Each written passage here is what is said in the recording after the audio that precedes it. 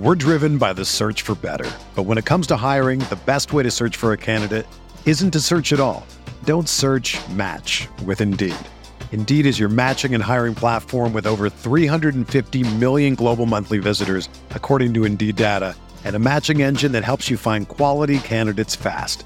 Ditch the busy work. Use Indeed for scheduling, screening, and messaging so you can connect with candidates faster.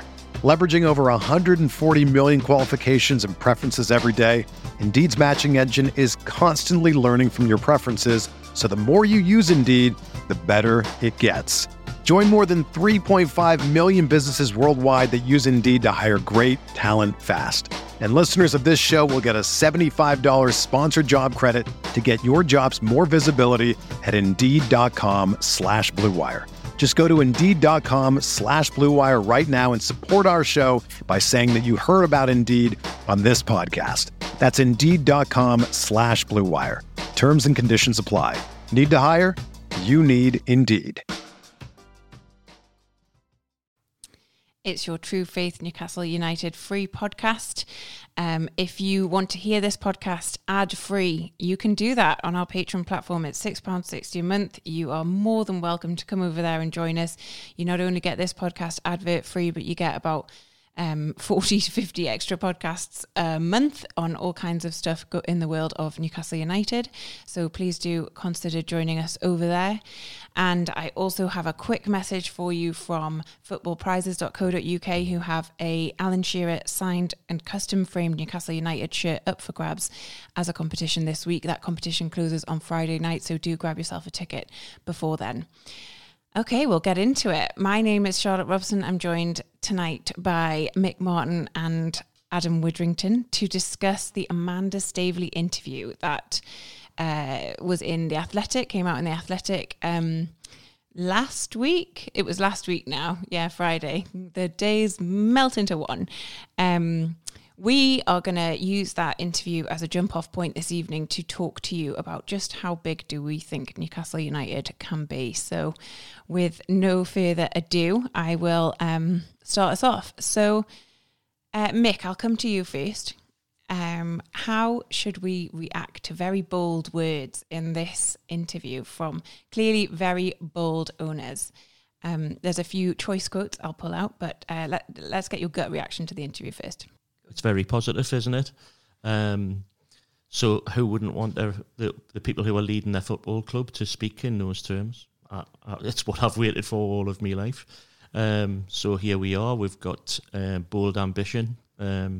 It's great. Some people will say, "Oh, they're over-promising, etc." But I don't agree with that. I think it's set the bar really, really high, and it captures everyone's imagination. And you know, it's Newcastle fans that are going to be listening to that. But for me, the message goes right round the world as well. So it's for players, it's for players' agents. It's a big statement. We're Newcastle United and we're coming.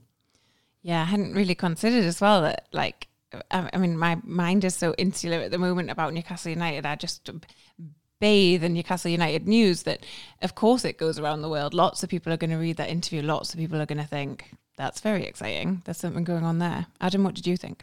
I also think we're reading these words at the right time as well, where we are absolutely riding the crest of a wave at a time where the club feels more united than it has in at least a decade, probably beyond as well.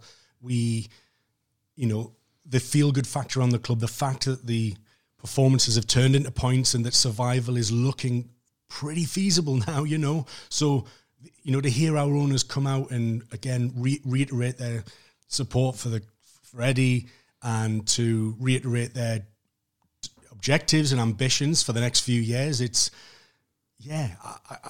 all I want to do is drink that in. It's amazing to read. It's refreshing to see people, the people who are running this club being so open, telling us what they plan to do. Mick's right. It's also a signal to other clubs to say, because if our owners don't have the conviction of what they're saying right now, how the hell are they going to convince anybody in summer to come and join the project? They have to believe it themselves. So the boldness, it excites me, and it just kind of lifts us. It makes us dream now. The fact that we're in a much better position in the league, we can look ahead to summer, and it's going to be some window. It's going to be historic. Yeah, it is all very exciting, isn't it? You mentioned there about Eddie Howe and their backing of Eddie Howe, and that is one of the main things that came out of this article that I'm interested in how you both feel. I think it was Murdad who said, I would love Eddie Howe to be the next Sir Alex Ferguson. Is that how you see him, Mick? Is that what you'd like to see? I mean, when he came in, the job was, let's just stay in the Premier League. But as we've seen over the past few months, every single player on that pitch is getting better. The cohesion, the smiles on faces, there's so much positivity around the club, and I think a large part of that is attributed to him. Do you think this is a realistic aim, this sort of Sir Alex Ferguson type? Well, I think we would love it if he was as successful as Alex Ferguson. And I think it speaks to something that's been going around in football, which is Eddie Howe's just the kind of the lad that's going to do the groundwork, and then will at some point in the next 2 years leave, and then they'll get one of these stellar managers, a Pep Guardiola or a Jurgen Klopp, etc. So I think it maybe is dealing with that kind of assertion that's been out there, and they want to nail that, because I think it is speaking to players that they're going to be after and their agents, which is, Eddie Howe is doing a great job at Newcastle right now, and has done, since for the last few months when we're unbeaten and things are running upturn, etc. But largely across Europe, he's unknown. He was the guy that managed Bournemouth, did a great job there and got them up, etc. But, if you're talking to kind of Champions League caliber players, they'll be wondering who he is and all of that kind of thing. So I do think they're trying to kind of take that homespun kind of element off him and talking him up and saying he's our man, and we're right behind him, because some people might think he is the second prize because they were after Emery, weren't they? So that and they were publicly knocked back with that, but I think they were very careful to say that Yasser Al-Rumayyan, that's massively bad pronunciation, but it's a good go. He's Yasser from now on, and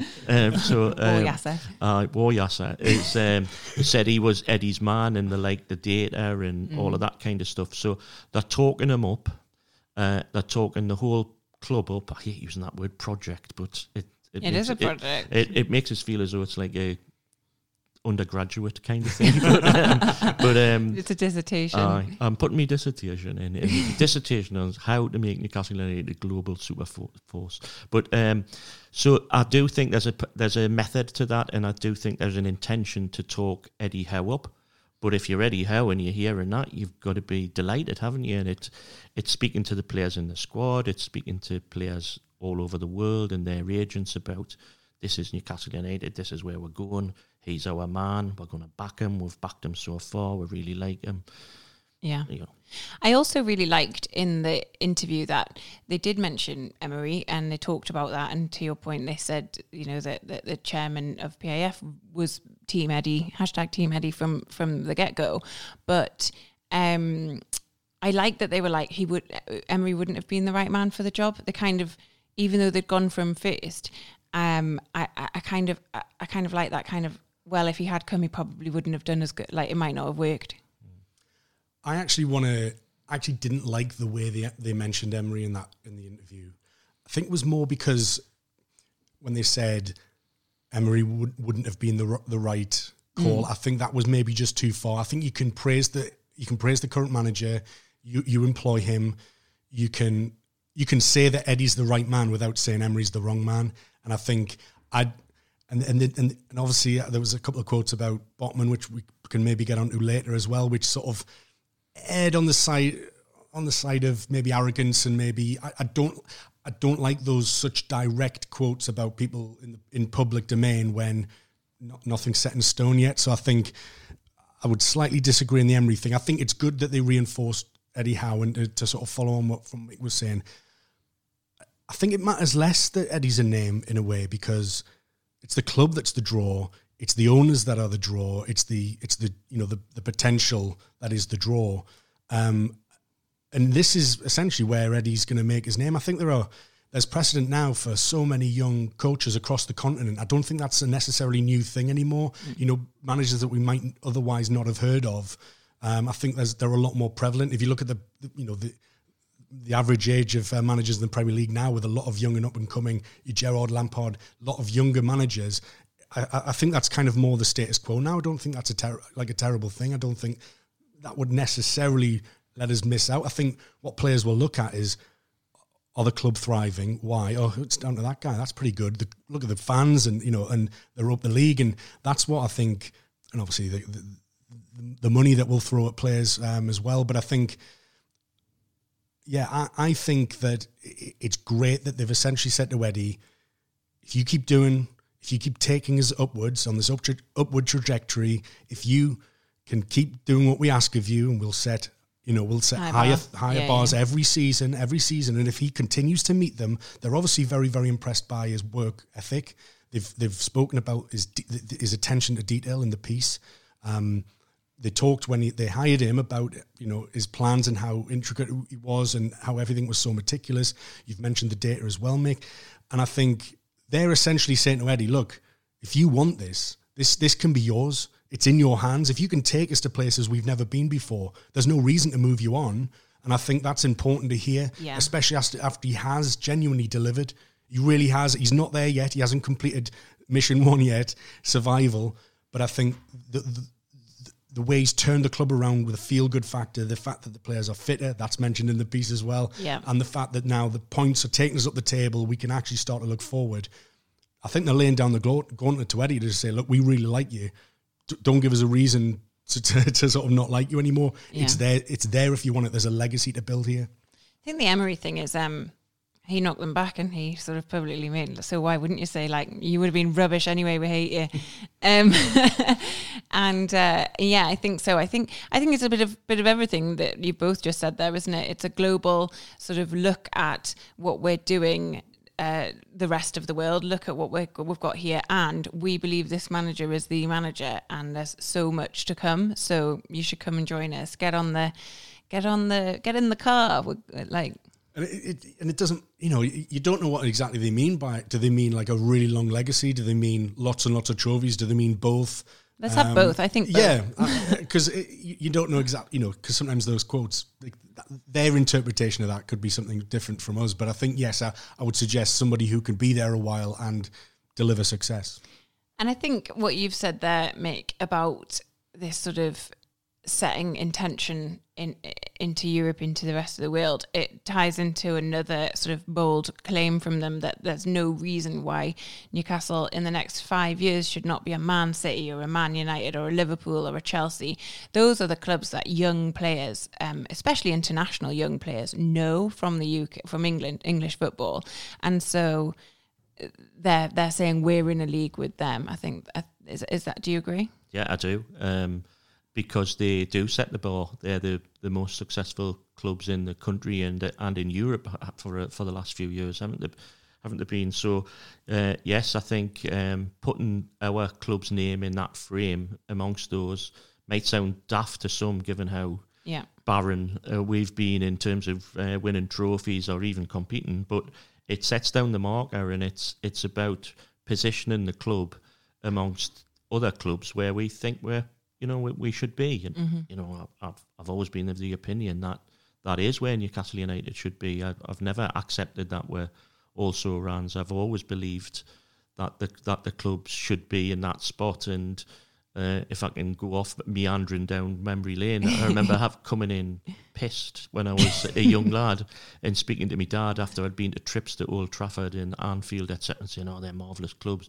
And my old man getting angry, saying, those clubs are no bigger than Newcastle, son. He's instilled it in you. Absolutely. They're no bigger than Newcastle. Newcastle are bigger than them. They've just been well run. Yeah. And that is the difference. Mm-hmm. That is the absolute difference. Newcastle United has never, ever been well run. Even in the days of Hall and Shepherd, can pull that apart. And they underachieved, really, in that period, given the money that was available to them, etc. So they've got to be well run, and they've got to have investment, and then they'll go on from that, and they'll be an absolutely mega club. Yeah, well, that takes us nicely into part 2. But before we get there, we have a couple of messages from our sponsors. If you don't want to hear them, you know what to do. Join us on Patreon for £6.60 a month. We'll be back in 1 second.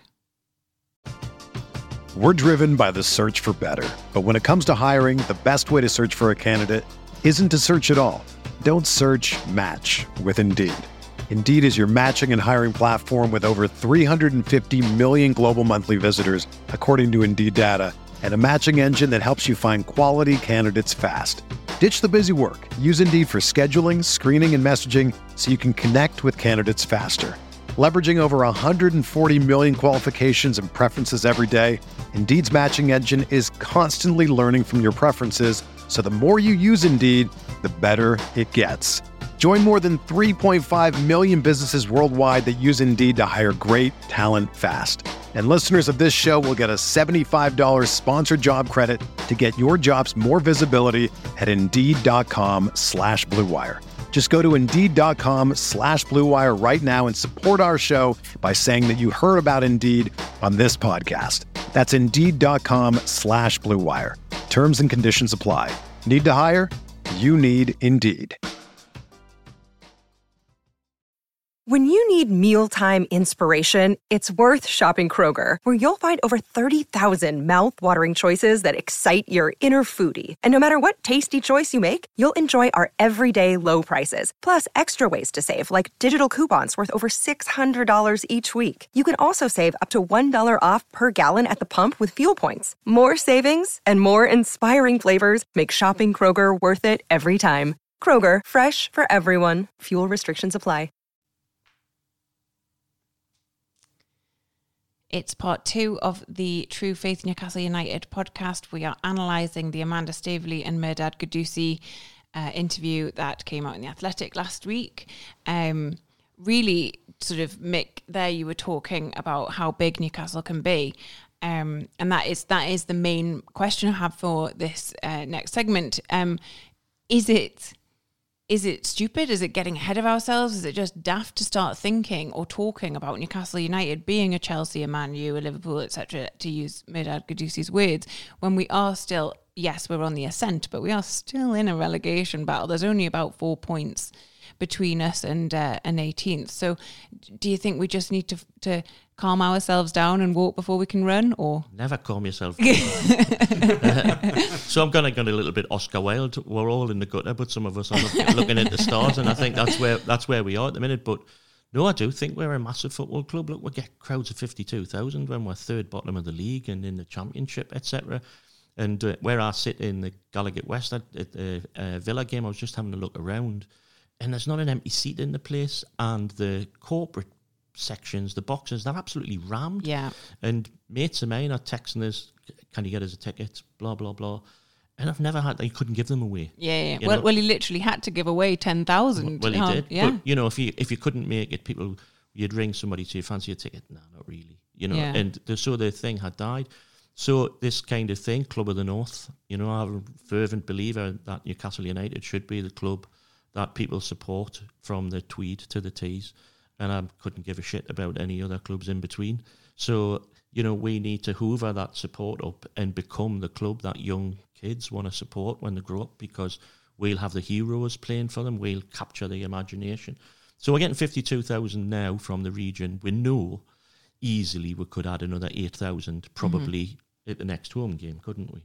Yeah. So you could take that. So 60, 65, and then there's part of me thinks, why can't we have the biggest stadium in England? Well, but then you get... What would that be? How many? Well, that would be about 75 over yeah. past Man United, but that's probably getting ahead of ourselves at that point. And so there is a line. There is only a timeline. Okay.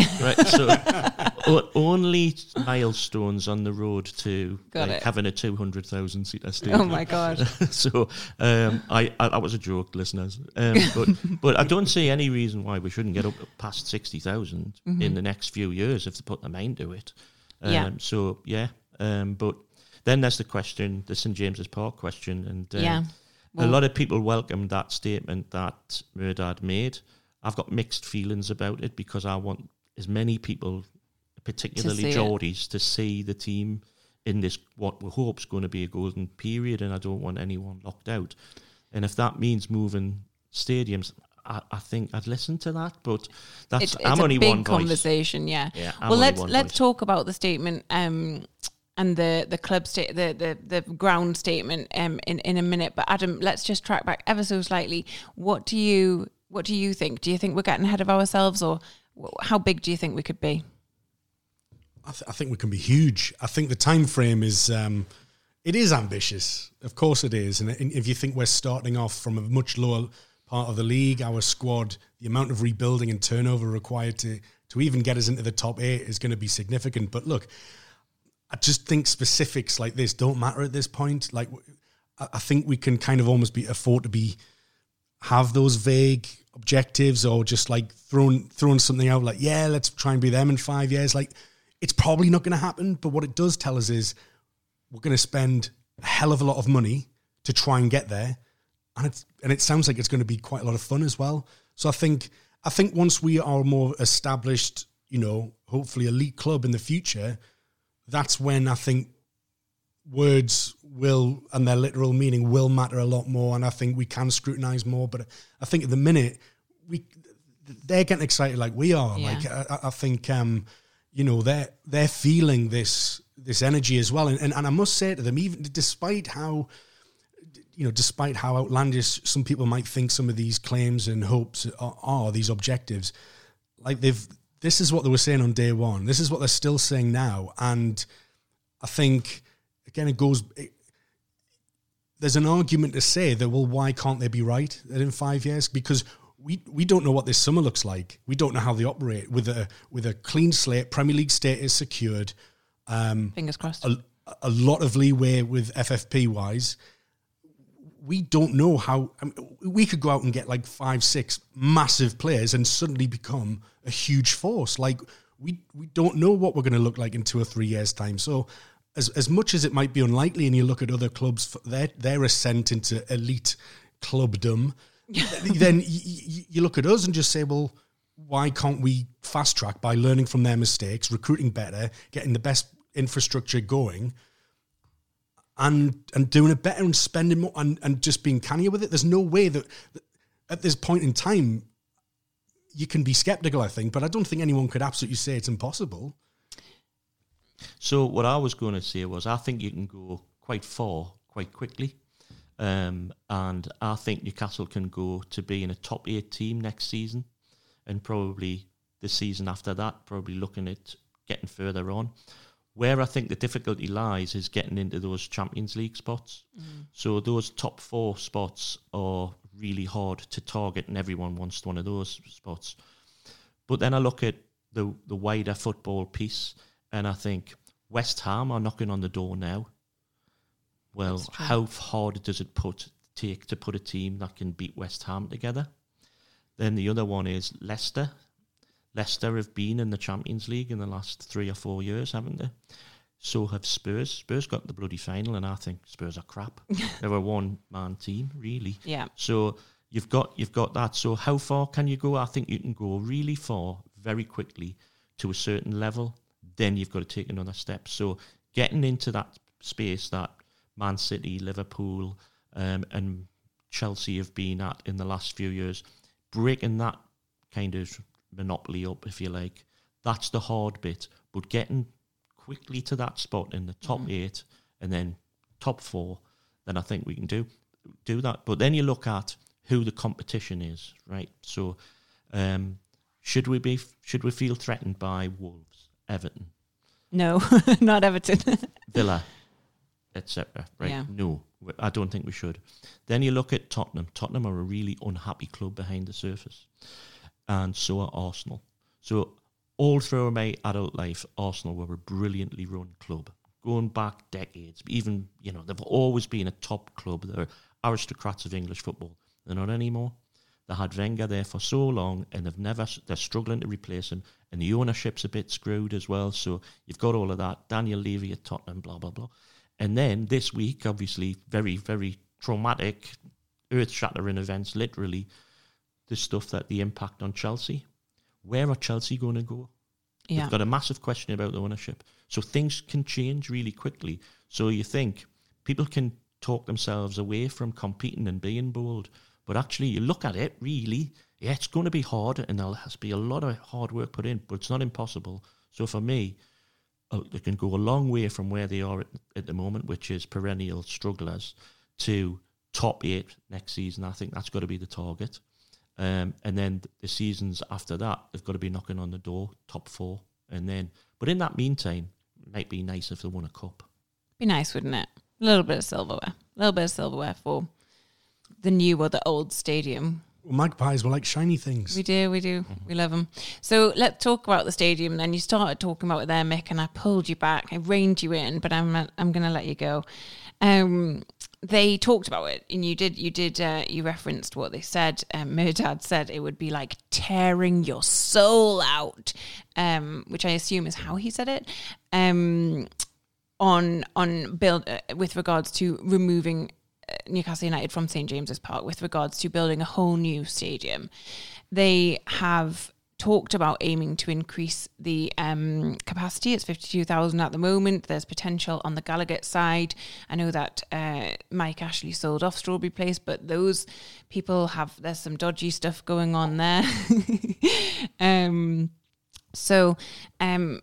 You, Mick, are of the opinion that you are open to the conversation about moving away from St James's Park if it means we get a 70k plus stadium.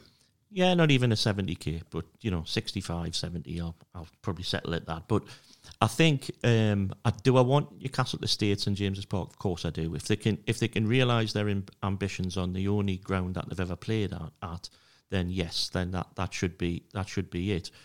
And then it's could they move? It depends. So if the club remain near to the city centre, so for example, if they were going to build on Castle Leazes for argument's sake, or which they tried to do 20 odd year ago, or they were to build on a site like the Metro Arena, or even up Barrack Road where the BBC is, and just bought all those kind of low level buildings and flattened them and built the stadium there, then I'd probably be happy about that. I'd be okay with that, as long as they can get lots of people in to watch the team.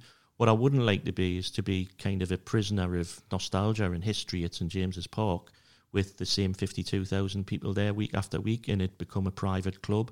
I want the club to be open. So Club of the North, we need more people to be able to get into the ground. But, if they can stay at St James's Park and extend and get us up to past 60,000, etc., then I'd probably be happy with that. But if they can't, if it's impossible on that side, and how many times have we had people having conversations about what they can do with the Leazes Terrace and St James's Terrace, and I hear things about, well, knock it down and rebuild it, and all these mad things.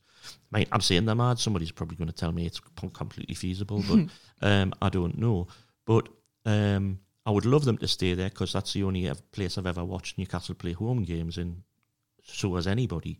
But I'd embrace the change if it was the right plan, the right stadium in the right place. And for me, it would have to be in the city centre.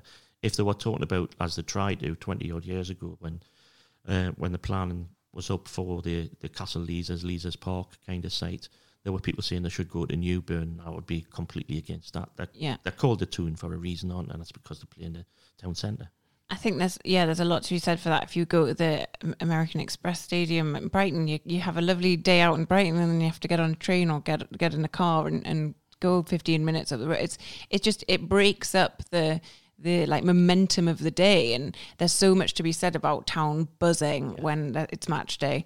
Adam, what was your take on it? Just to extrapolate a bit more from what Mehrdad said, talking about him like he's my pal, he's not. We will definitely look at expanding it, working with the city and council to see what we can do. There are a lot of things that need to happen first, but that's the way forward. If we can get it to 60 or 65,000, that would be amazing.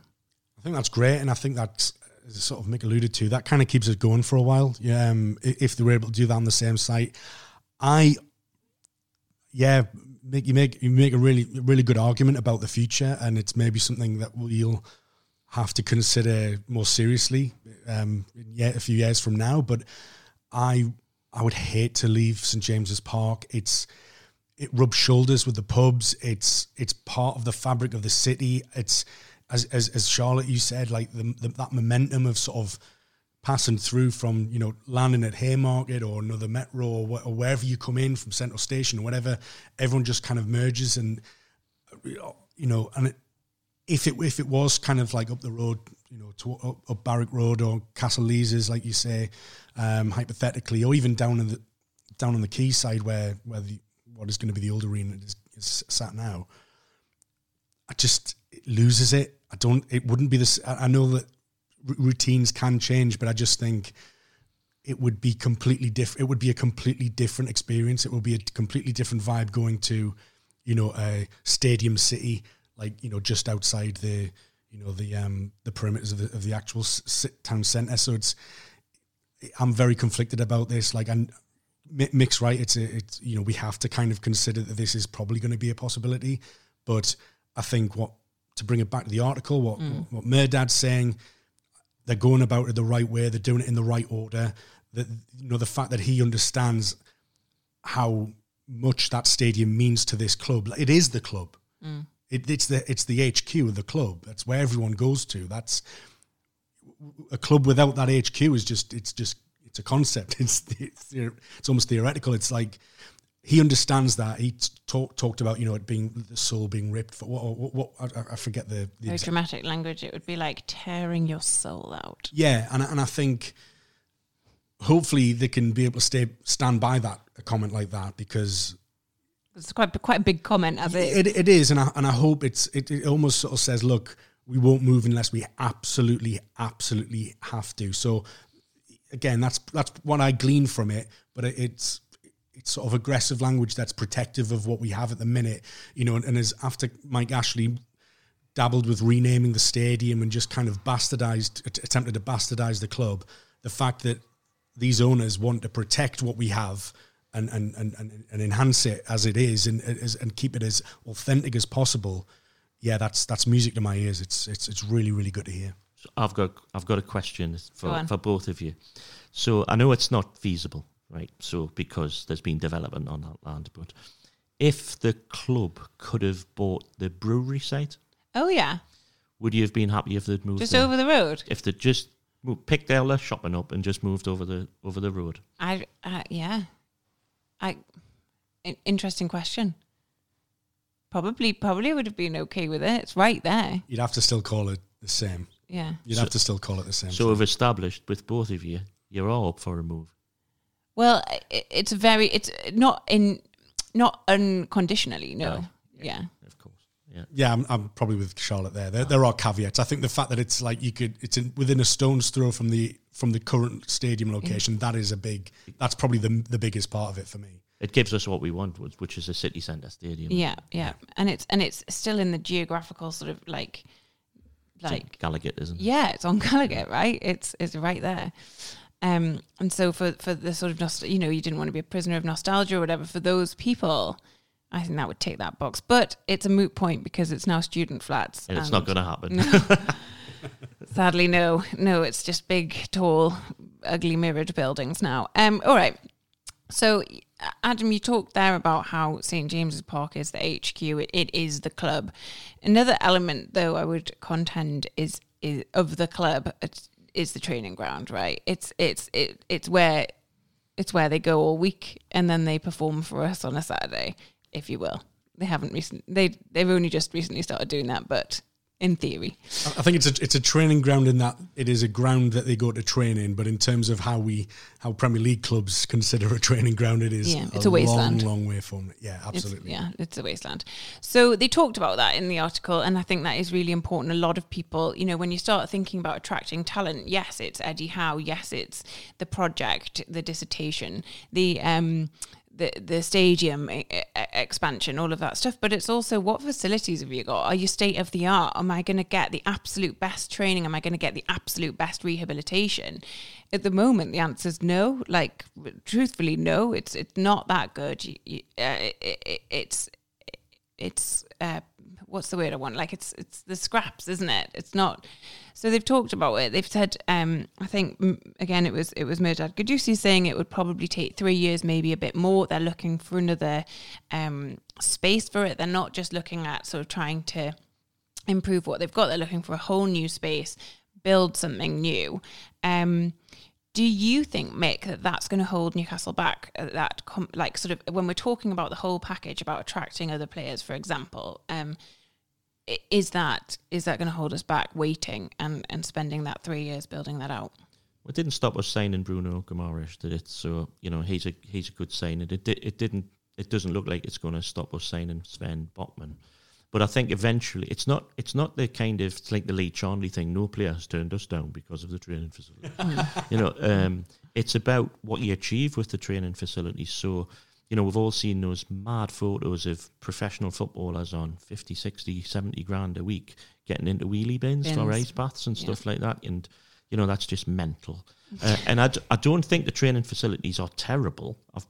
It's a while since I've been to them, but it's a bit like a David Lloyd gym, if you like. So it's nice. If you went there, you'd think it was nice, but it's just not competing with the Melwoods at Liverpool and elsewhere.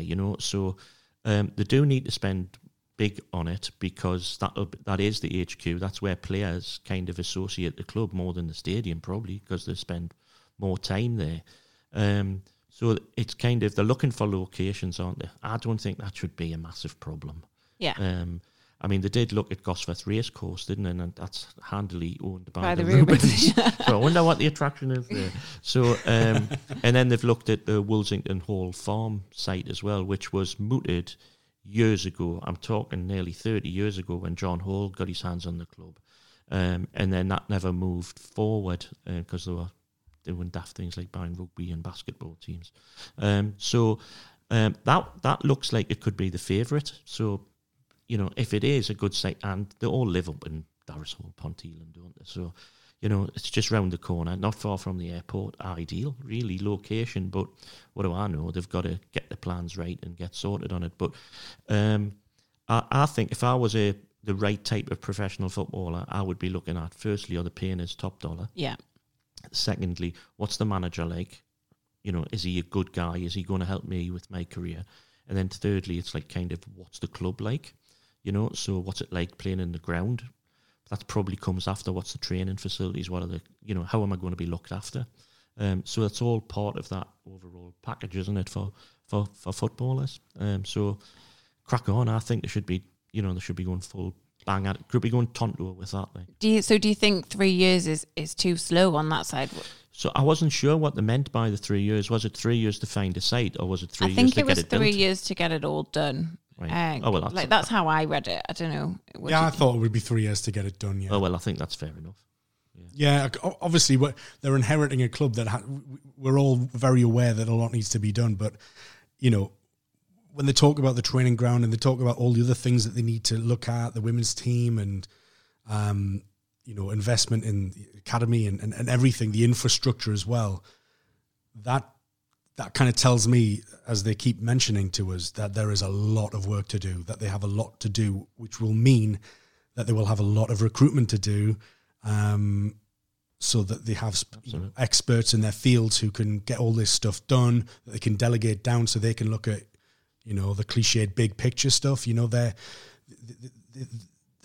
owners, certainly Amanda and Merdad, are kind of doubling down. They are the... how do they describe themselves? They're the custodians. Asset managers. Asset managers, that's it. And that regardless of who comes in and how, they're still going to be there at the forefront, kind of doing a mix of things, almost like general managers, really, aren't they? Just doing a mix of everything and getting involved with everything. But yes, it makes sense that they will hire people to head up each one of these separate, very, very important projects, so that they can stay focused on this trajectory that we need to be on. But yeah, the amount of things listed is absolutely great, that they're very aware of and acknowledge need to be addressed, and they need to develop or create or throw money at and invest in. But yeah, little red flag saying, that is a lot to do, and that is, don't necessarily, we know there's a lot to do, but don't give yourself too much to do at once, because we don't want things off the pitch to be derailed, and we want to keep that focus on the pitch, keep that momentum going, and all this stuff bubbling away in the background. It's going to require a big team of people, and people that they trust, and people that they're compatible with, got chemistry behind the scenes. We're used to a skeleton staff at the club as well, so it'd be nice to actually be an employer in the city and living wage employer. Yeah, exactly, and that's an important point as well. But yeah, there's a lot to get through, and we just don't want their progress to be hampered by such, a lot of overwhelming to-do lists. I will say, though, that I agree, but I do see there are massive encouragement. Dan Ashworth is going to come in. That hopefully will free up some of their time to do stuff. They're going to get the CEO in. That's going to free up some of their time. They're going to be running the show, but hopefully, people will be they won't be in the weeds in the way that they are now. So I am encouraged by that.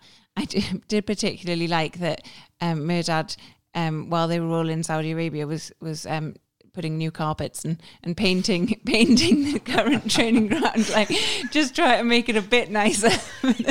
Some scatter cushions in the breakout.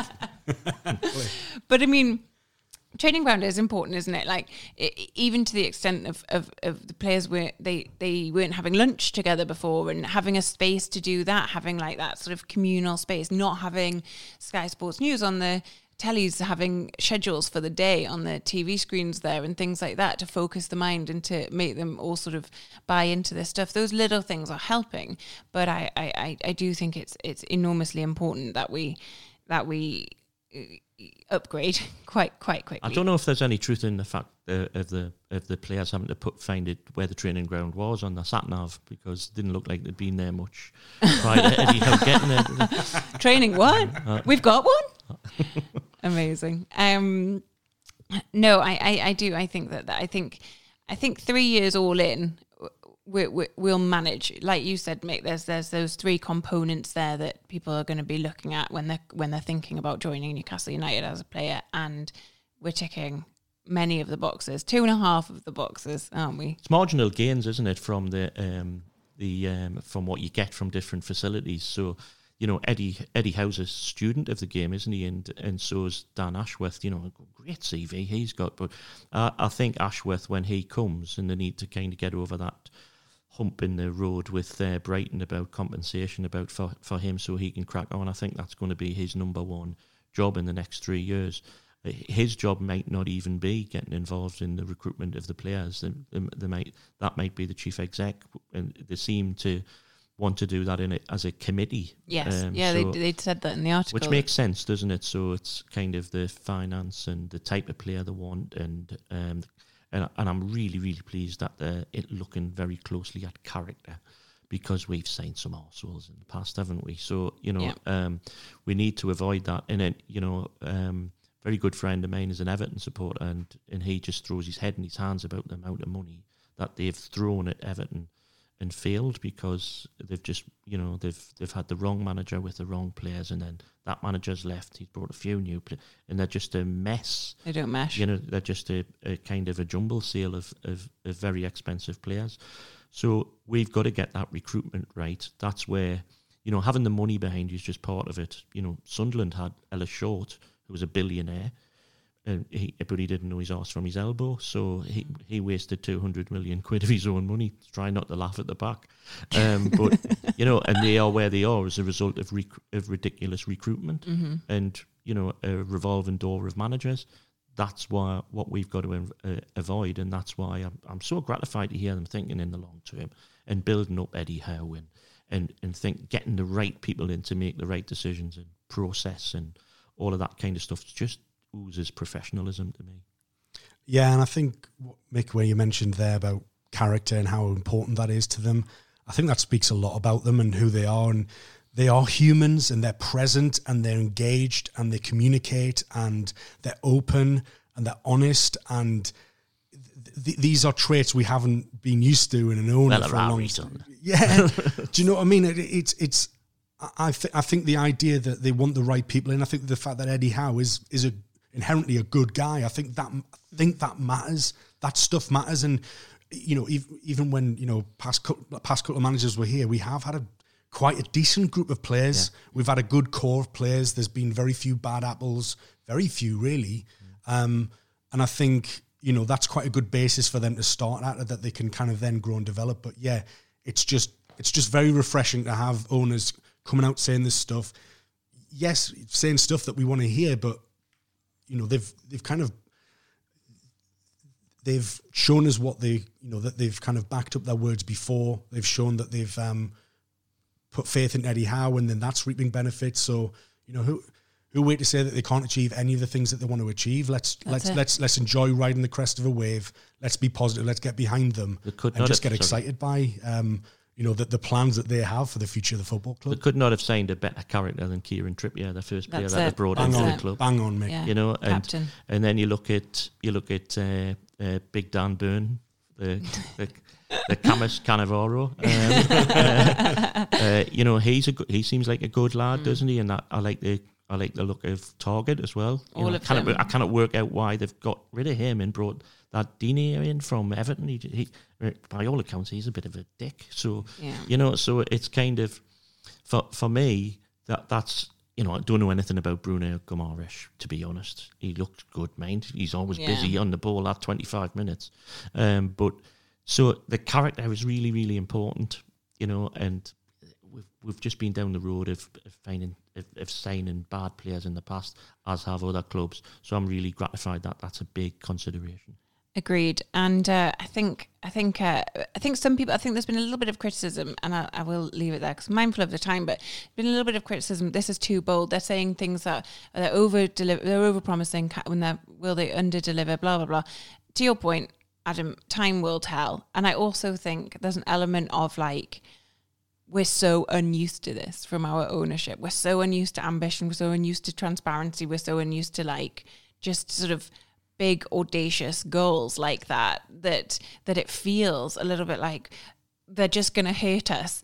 But I think this article and the future of Newcastle United is very bright indeed. So thank you very much, Adam. Thank you, Mick, for joining me this evening. Thank you all for listening. We will be back with the free podcast post Brighton, post another big win, we hope. Stick with us. Thanks so much. Did you know that most vitamin D3 supplements come from sheep's wool? I'm Kat, founder of Ritual. We're making traceability the new standard for the supplement industry. When I was pregnant, I couldn't find a multivitamin I could trust, so I created my own. Ours is made traceable, third-party tested, and clean label project certified. Oh, and our vitamin D3? It comes from sustainably harvested lichen from England, not sheep. Trace for yourself with 25% off at ritual.com/podcast.